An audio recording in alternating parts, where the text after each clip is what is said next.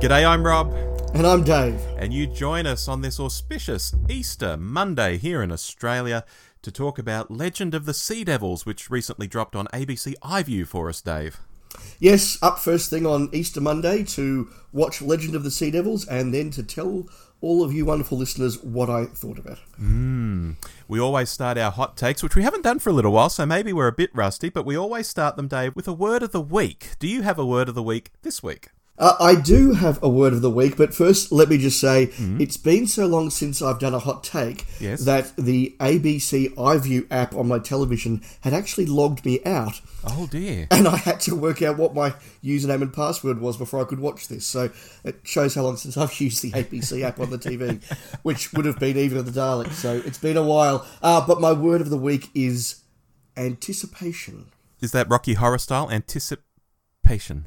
Or why not? Okay. My word of the week, Dave, is blender. Blender.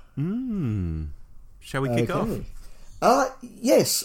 Look, Rob, you watched it first, so I'll let you say first. What did you think of this? I did watch it first, Dave, so I'm about 48 minutes up on you and having thoughts about this. I've got to say, I was very excited when I saw this was a co-written thing with Ella Field and Chris Chibnall. I didn't know this was a co-written thing before the episode popped up, and her name was ahead of Chibnall's, and generally, when other people have been involved in a story rather than just Chibnall, they've been good. Think of Village of the Angels, for example. Unfortunately, what unfolded on my TV screen wasn't Village of the Angels. Okay, fair enough. Look, I was also quite excited to watch this. I thought the preview looked good. As I'm sure you recall, I was incredibly down on Eve of the Daleks. I frankly would have turned that off had it not been for the fact that I was doing a review for the Doctor Who show. I definitely thought that Legend of the Sea Devils was better than that. I thought it was fine. I didn't think it was an instant classic. I didn't think it was particularly amazing. But at no point did I want to turn it off. I was carried along by the adventure perfectly well. Now, I could spend the next half hour picking many faults in this, and there are certainly faults that I'm going to raise. So you're going to leave it to me to do that? But as a straightforward adventure, I thought it was fine. Right. I think if this had been a middle episode of a standard season, we would have all gone, yeah, that was fine. I think that its biggest problem is being the big, much anticipated Easter special that's really got to hold us over for another 6 months. It probably therefore had some higher expectations, and I certainly don't think it matched those. Well, you know, at 48 minutes in runtime, and that includes credits and the next time trailer and all of that stuff, it is the shortest special we've had since the show returned in 2005. Yeah, there you go. And I think that probably reflects its past history and not necessarily being a special, and it probably also reflects some of the budget constraints that are on the show at the moment, having to produce in the tail end of a pandemic. Exactly. Look, I'll kick off with some thoughts and we'll just see where they take us. Is it just me, or did it feel like some scenes were missing in this thing? You know, from basic stuff, like the way the TARDIS crew caught that sea devil in the net. Where was the setup for that? Would it have hurt to have had a sneaky nod between the crew and maybe a quick shot of the net before they pulled it?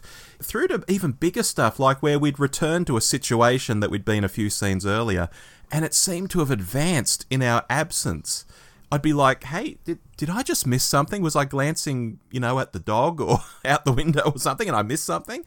I know that style can create a very pacey kind of episode, but there were moments in this where I felt it was really off in places, like I'd missed something, but I actually hadn't.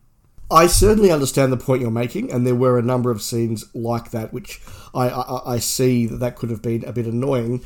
However, I do come at that from the other direction, which is, as I say, having spent a large part of Eve of the Daleks just going, will you just get on with it? I was actually very happy that this special did just get on with it. And again, as a very superficial, just fun, pacey little adventure, I thought that worked. given that we have often criticised Chibnall for his lack of a red pen, I thought the fact that this was a bit pacier was good, and let's face it, had there been more, it would have been lots of very boring Chibnall-written scenes of people explaining what they're doing. So, Rob, I'm just going to say, I don't disagree per se, but be careful what you wish for. Yeah, very true, very true. My notes are all over the place. Obviously, this is a hot take, dear listener. Let me throw something else up there. The statue. If you're imprisoning a sea devil in the statue, why do you make the statue look like a triumphant sea devil? The sea devil's massive and he's grabbing this tiny human like he's so awesome. It seems a really weird motif to use. If you're making a statue of something you've conquered and captured, wouldn't you make it a human standing over the sea devil or something? Especially in this era of history, I found that a very strange choice of statue. I didn't think of it like that, but you're absolutely right. Now, as you know, it didn't occur to me. I was too busy looking at something else that was annoying me at that point. Oh. Is it because of the way they think of sea devils as being these devil-like creatures, so they sort of a deification of them? Look, maybe that could be my excuse, but my biggest issue at that was I was looking at the CGI of the statue falling apart and thinking, wow, that CGI is really bad. And unfortunately, it didn't get much better in the episode. And look, I want to get to a positive in a moment, because there are positives, but since we're not doing a negative, the CGI for this I thought was really, really poor. Even the under the sea shot? Oh, that wasn't bad. Okay, but lots of little effects. I just sat there and thought, that looks really cheap. Yeah, sort of a game of two halves in that respect. Yeah, absolutely. Look, let's talk about a positive. Okay. Certainly for me, the Sea Devils in their depiction, the way they looked, the way they spoke, the way they moved, I thought the Sea Devils worked really, really well. I think that if you were somebody who didn't come into this story with any real knowledge or background of Doctor Who lore or of what the Sea Devils were, you would have thought that's a really cool, exciting, interesting monster. I think that in an era that hasn't really done monsters all that much and all that well, I was really happy to see just a good old-fashioned monster. Now, I've got some caveats to that, which I will come to, but I thought they looked good, and that helped to carry a sense of adventure in the episode, which helped to keep me interested. All right, then. Let's swing away from that and talk Madam Ching, because the first trailer for this, long ago, had people absolutely wetting themselves. Oh my god, it's a woman pirate from history. I've never heard of her, but I'll Wikipedia her. Oh wow, and in the end, Madam Ching in this episode could have been any woman on a ship. I learned zero about her. There are some pseudo-historicals out there where you learn an interesting thing or two about the famous people in them. Even Unicorn and the Wasp had the disappearance of Agatha Christie in it, which was a real thing that happened to Agatha Christie. But not here. I felt Madam Ching could have just been generic pirate lady. Yeah, I think that's correct. Had I not been informed by social media that she was a real character from history, I would not have assumed that she was. I would have thought she was a creation for this episode. So that's a drawback, but within that I thought it was a character that worked. She was one of the stronger parts of the episode. Not a lot of depth there, but there wasn't a lot of depth to any of this. This was a very straightforward adventure. She was fine, like a lot of things. She was fine. Are you making a pun there when you talk about depth and the Sea Devils underwater? No, but I wish I was. Nice. Look, the Sea Devils' plan, let's talk about that. On face value, turning the Earth upside down and flooding it seems totally bonkers and on point for Doctor Who. But, and I can't take credit for this because I read it online, but I'll certainly repeat it, I'm not sure how the Silurians would feel about being drowned. These two are, they're cousins, aren't they? They're pals. Okay. Right. How do you feel about that? Let me segue off that. I'll start by saying I thought the plan was bonkers, but in a good Doctor Who kind of way. Yes. I don't think they were literally going to turn the planet upside down, just reverse the poles, and that would cause enough chaos to melt the ice caps or something. I didn't think it was literally they were going to flip the planet. Maybe I'm being generous there. I don't know. Look again, for a superficial run around with a monster, it was fine. But okay, so let me get to my big issue with the episode. Generally speaking, as somebody who is a big fan of the Silurians and of the Sea Devils, who enjoys Warriors of the Deep, what this was a very superficial run around with a monster.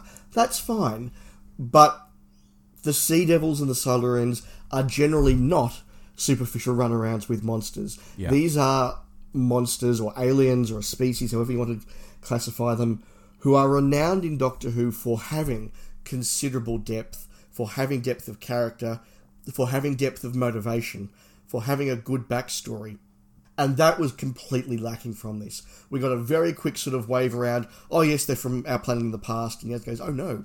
And that was it. There was no sense of, do the Sea Devils have a point? There was no sense of, is mankind in some way in the wrong, if only by accident? There was no sense of real personality with the Sea Devils.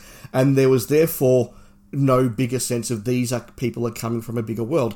As you said, we didn't get the sense that there were Silurians out there. We didn't get the sense that these Sea Devils had come from any sort of colony, or why that colony had woken up, or what their motivation was, or they wanted to resurrect their species.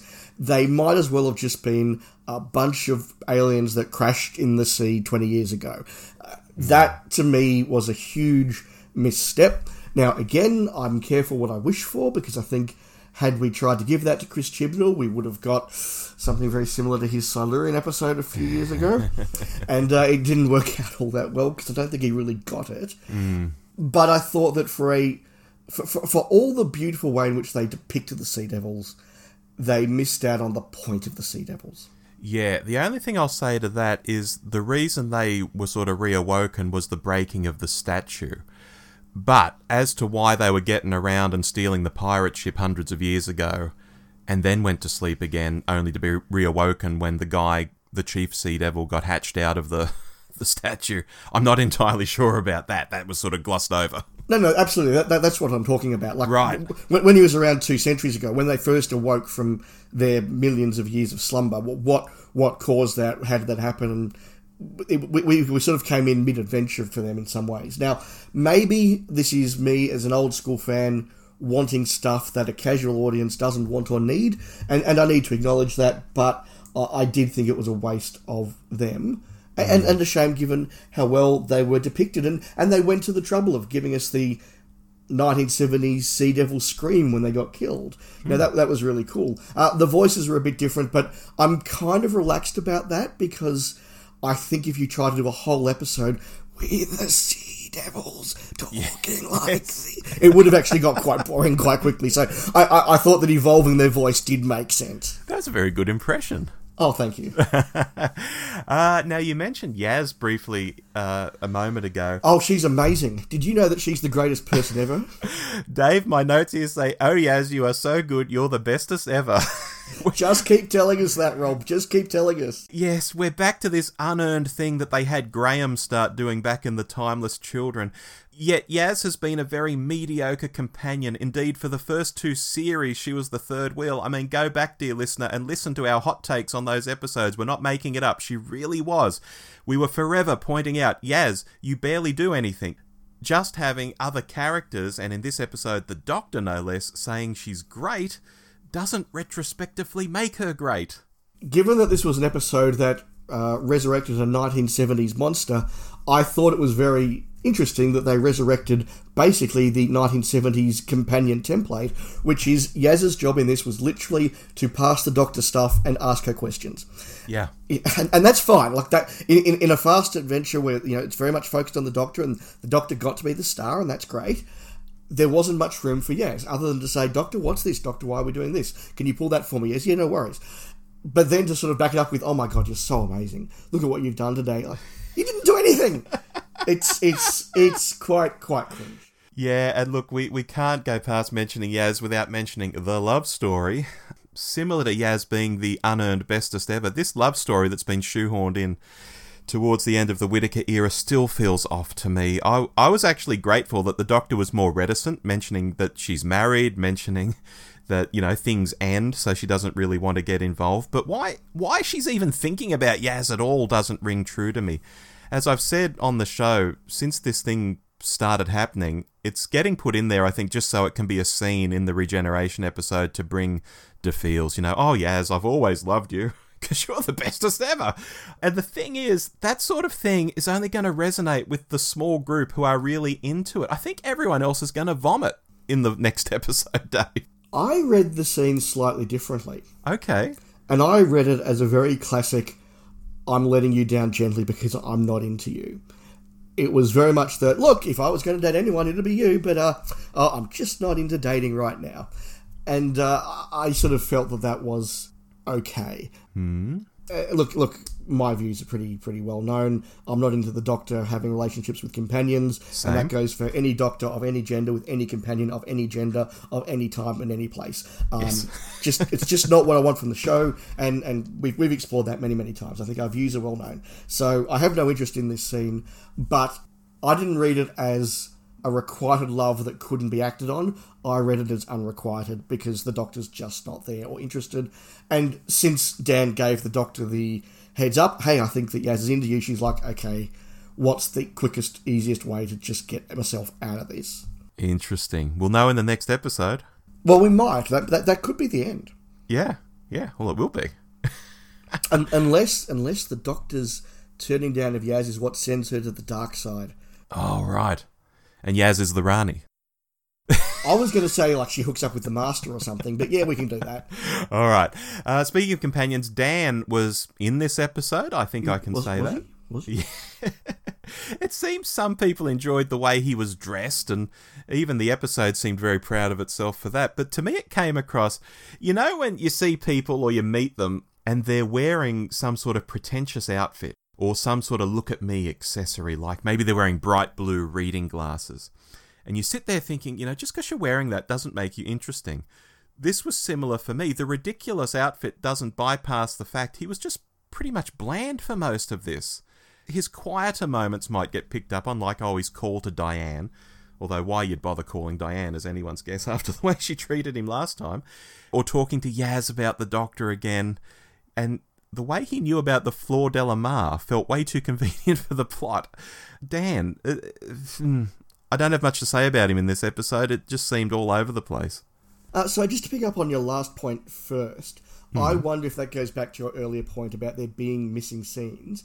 Was there an establishing scene in the TARDIS where they did land and the Doctor did say, oh, wow, we're in 19th century China. Oh, we're here. Let's go look for the legend of this. And Dan would say, oh, I read about that as a kid or something. And then they said, let's go get into pirate dress. And right. You know, maybe there was a scene there that was cut out because I did think that they did burst out of the TARDIS quite well prepared and quite well dressed.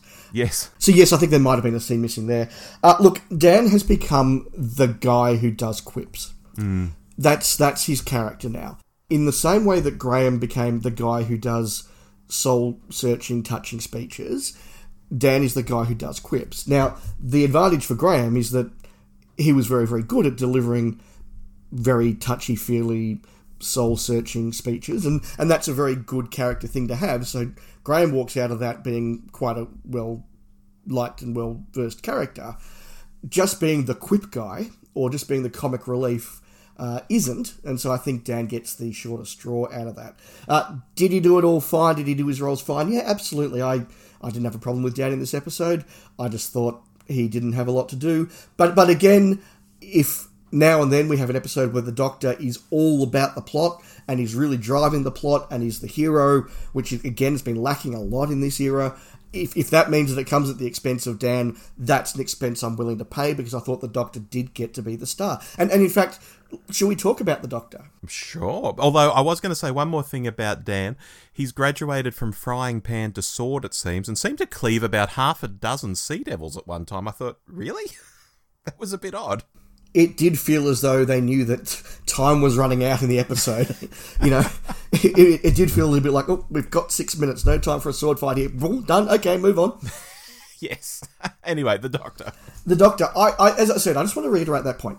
I've had a lot of complaints over the course of Jodie Whittaker's era as the 13th Doctor about her not really driving the plot and not always being the star of her own show, particularly because they've had to divide up all the lines and all the time in relatively short episodes amongst a very large TARDIS team and guest cast. On this occasion, they, as I said, chose to sacrifice some time and some plot for Yaz and for Dan and give that time over to the Doctor. She did have the lion's share of the plot. She did get to do things. She got to go back 2 centuries to the other ship. She did get to defeat the Sea Devil. She got to do a lot of things and drive the plot. I thought that was a welcome bonus for the 13th Doctor, and I'm very happy to see that. And I thought that Jodie Whittaker did it all perfectly well, because we know she's a perfectly capable actress. I did think that the lack of giving her a really good sword fight at the end was a huge missed opportunity. I think everybody sort of said when we saw that the Sea Devils were coming, I hope Jodie gets to have a classic Doctor sword fight. It's a shame she didn't, but she got to drive the plot. And again, I'm not going to diss things I've been asking for. All right, well, let me throw a cat among the pigeons there when we talk about plot. This has the same resolution as The Timeless Child, where in that episode, Ko Sharma stepped in to do the heavy lifting and sacrifice himself at the end of the day. And this time around, Ji Hun steps in and says, "I'll do it," and gives the Doctor a neat exit. I mean, how convenient, Dave. Now you say that, it's incredibly obvious. Thank you. I think that this was better earned than Timeless Child. Right, okay. I think that where that character was and what that character had experienced, I think that was an earned moment much more than the Timeless Child, where someone we'd kind of forgotten about and didn't really have a character literally just like ran in from stage left. It's all right, I'm here now. I thought this was a natural progression. So you're totally right in your observation. I'm okay with it this time. So, because Ji Hun has realised he's a man out of time and this isn't his time anymore, that's a good reason to go. Yeah, I think so. And the fact that he'd already chosen to put himself in danger to save his crew, that showed the sort of character that he was. The fact that he spent 200 and something years in the Bacta tank, just probably meant that he'd accepted that his time had come to an end. He probably wanted death. I kind of read it as a natural thing for that character to want to do, and for the Doctor probably to realise as well that, yes, he is out of time and there isn't going to be a happy ending for this character. So, although they could have done a bit more with it, I thought it was earned. Alrighty. Rob, one last point from me, and this is a bit of a negative. I wrote down here the words, "What are these accents?" Right. And there were a few times there where I thought that some of these Chinese characters might have been Scottish. They might have been Cockney. I'm not quite sure. I'm not remotely fluent in Mandarin, but I do know a little bit, and I've spent some time in Taiwan. And I was a little bit concerned both by the accents and some of the pronunciation. I was also a little bit interested in the use of some of the Chinese iconography. I thought it was nice that we had an episode not set in Britain, not set in Europe, but actually set in Asia in a different time. Again, could they have done a bit more with it and made it feel a bit more Chinese? I thought so. But as we discussed in our list makers on Top 5 Historicals just a week or two ago, that's not Doctor Who, this is modern television. Modern television, everyone in history, from everyone in history, is just like us lads. I reckon there was another 10 minutes in this, honestly. If it had been the right 10 minutes, this could have been awesome. Had it been another 10 minutes of Chibnall exposition, it would have destroyed the episode. Well, look, on that note, why don't we go to the sports desk? Fantastic.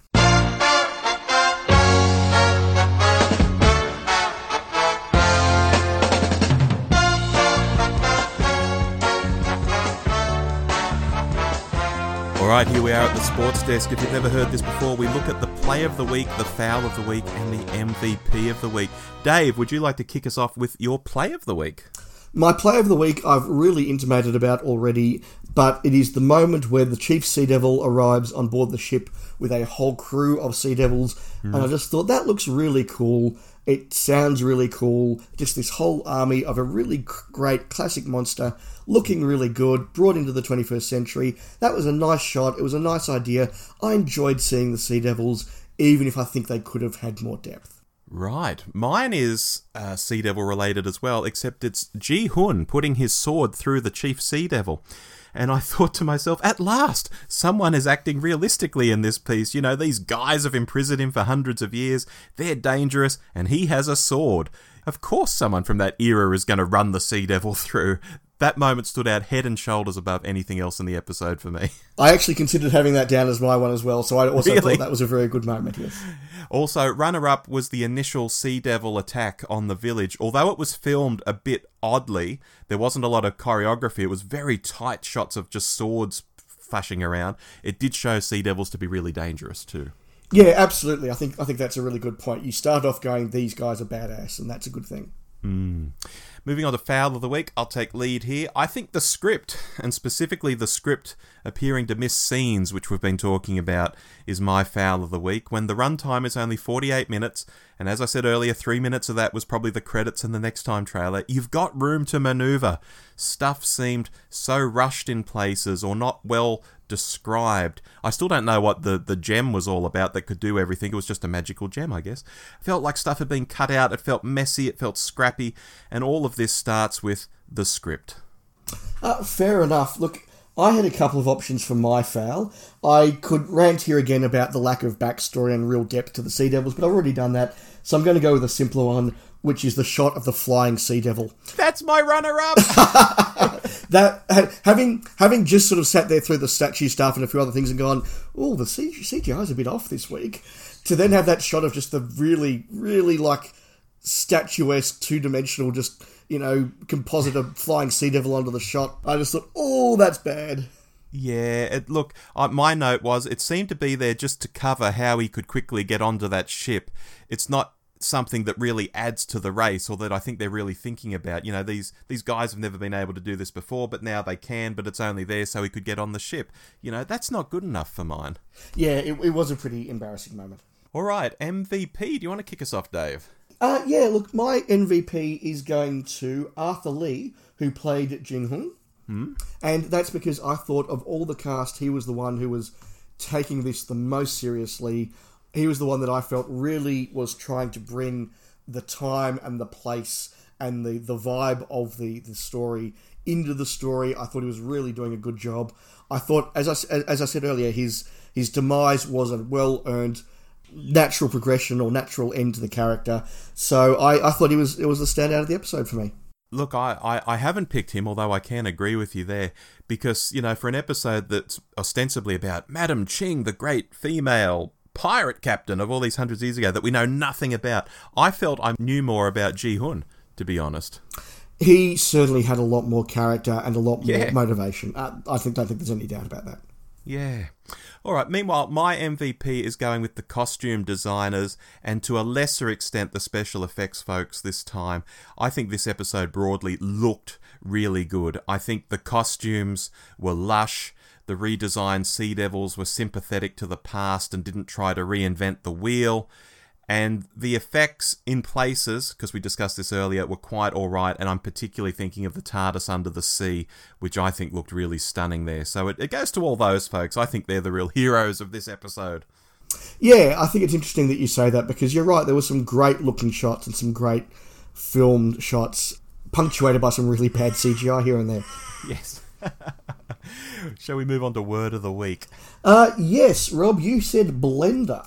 I did say blender, Dave, and that's because this felt like a lot of ideas, and possibly even some good ideas, had been put through a blender, and the result was very, very mixed up.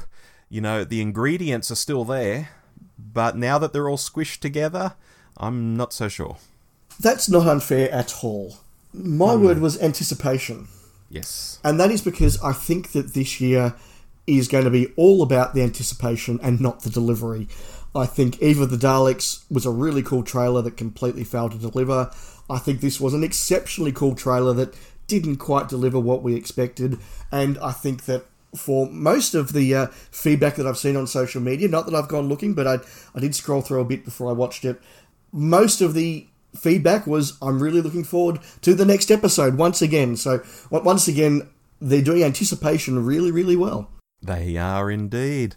Now, Dave, before we get to our summary on the episode, I think we do have to just briefly say that there is a Next Time trailer that had some very exciting stuff in it, like Tegan and Ace, for example. But what if we save our thoughts on that for our monthly episode? Yeah, I think there's a lot going on in that trailer. There's a few things there that I've seen people assume that I don't think necessarily hold up and may not be correct, and there's obviously some very exciting stuff in there.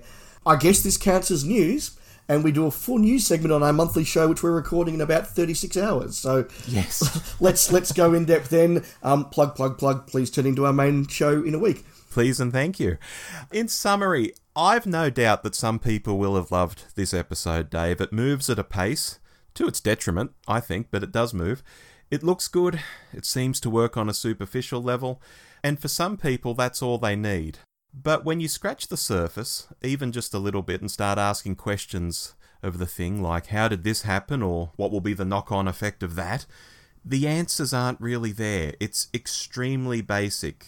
And look, I almost gave it a 6 out of 10, but I don't think I can go past a 5 out of 10 this week. I pretty much agree with everything you've said there, and that's interesting given that we've disagreed on a number of dot points sort of throughout this discussion.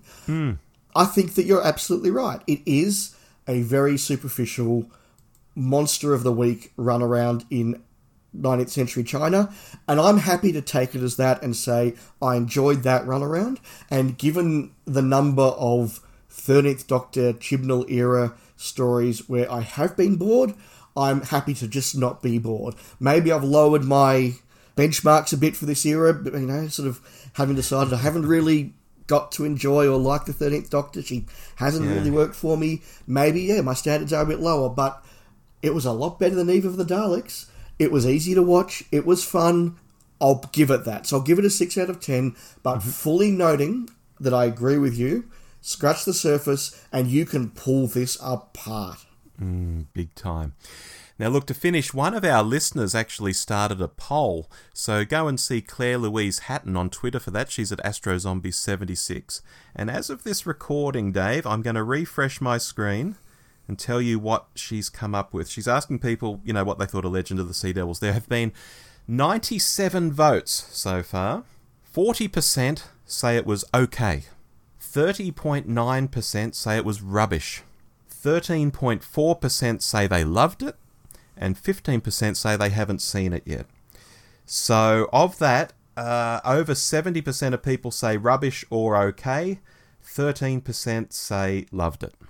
That's really interesting.